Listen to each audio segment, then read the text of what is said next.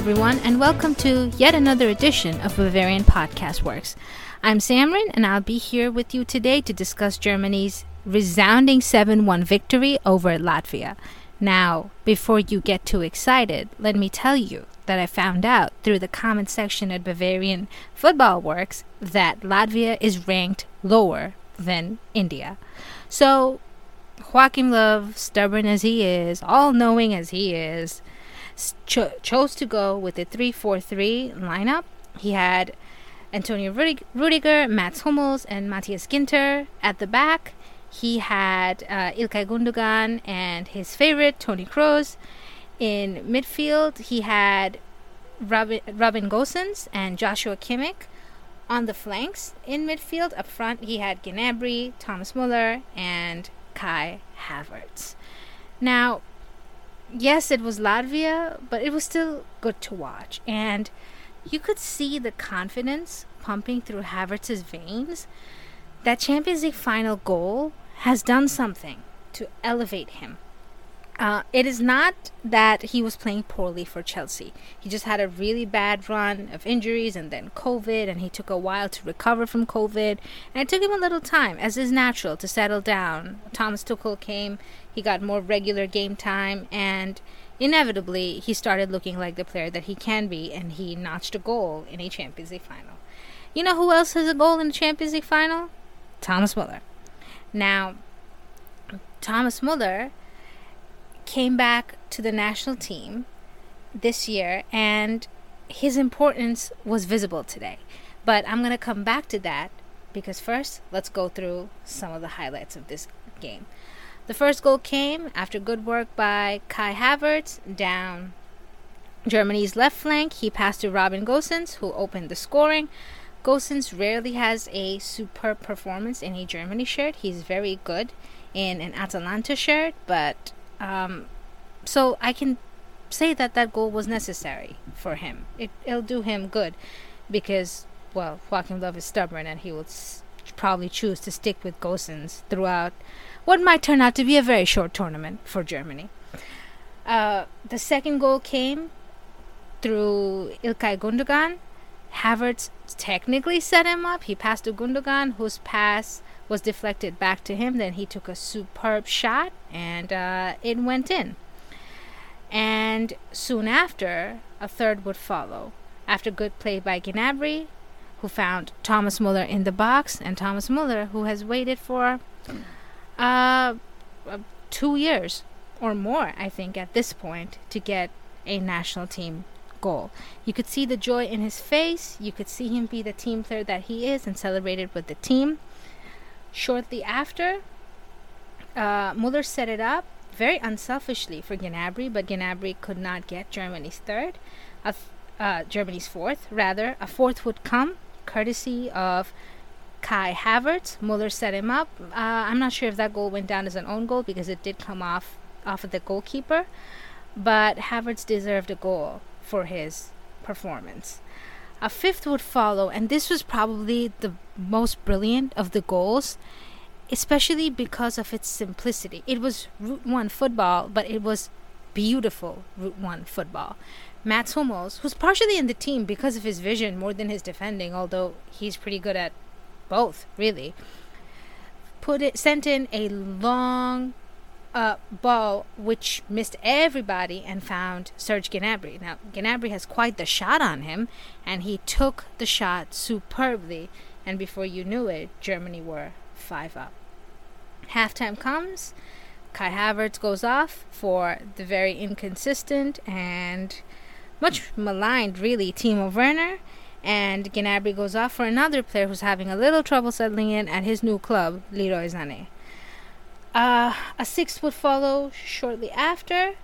Timo Werner would get a goal set up on a plate for him, basically, after excellent interplay between Leroy Sané and Joshua Kimmich.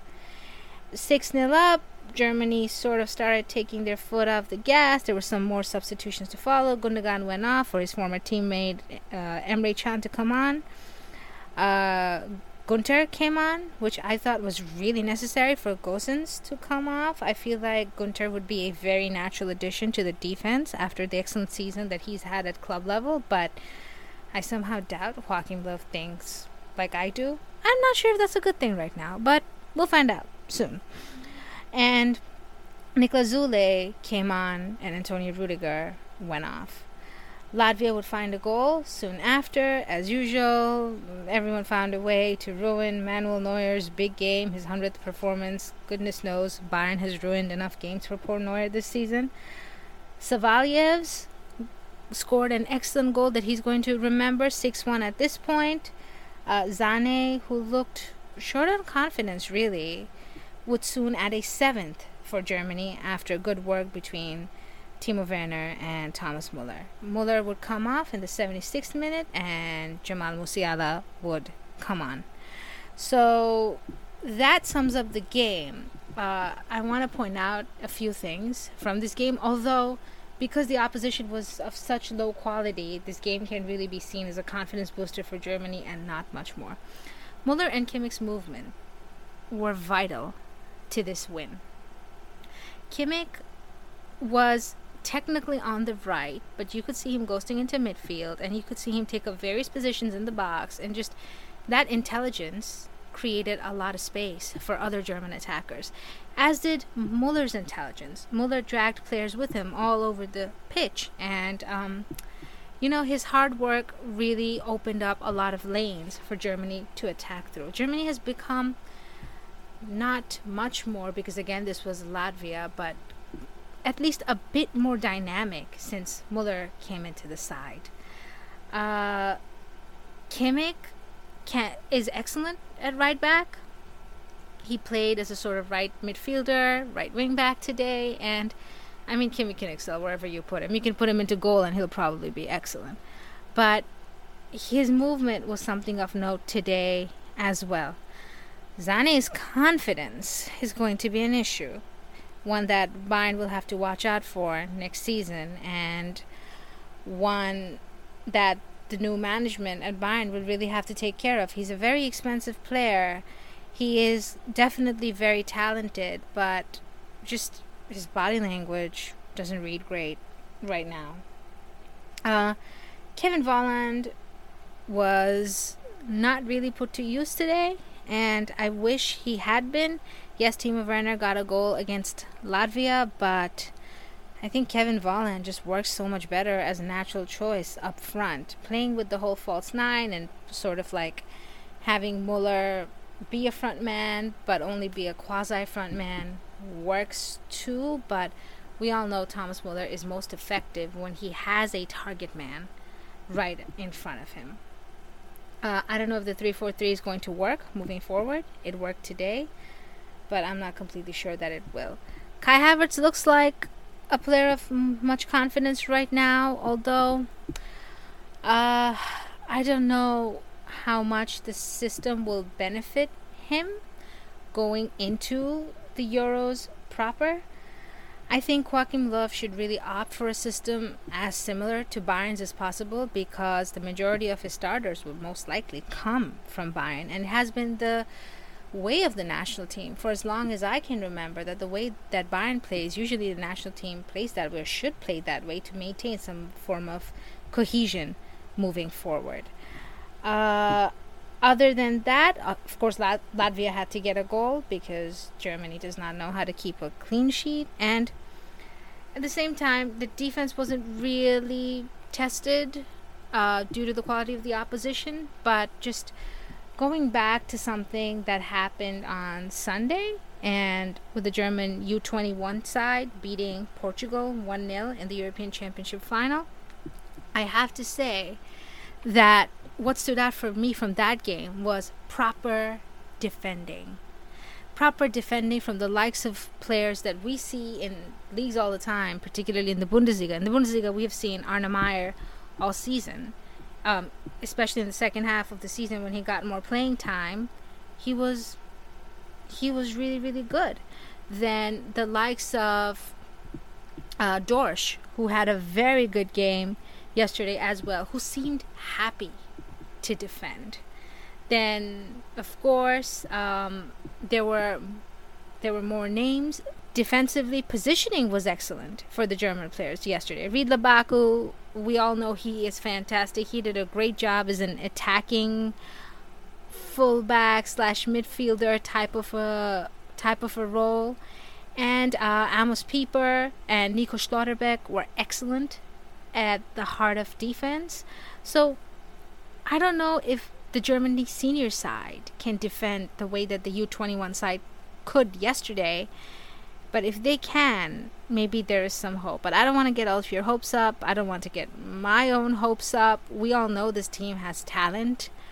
This team is dripping with talent. There's no doubt about it. When Bayern has an excellent generation, such as the one right now, there's usually some players that float into Germany of the highest quality. Then, of course, German players in England.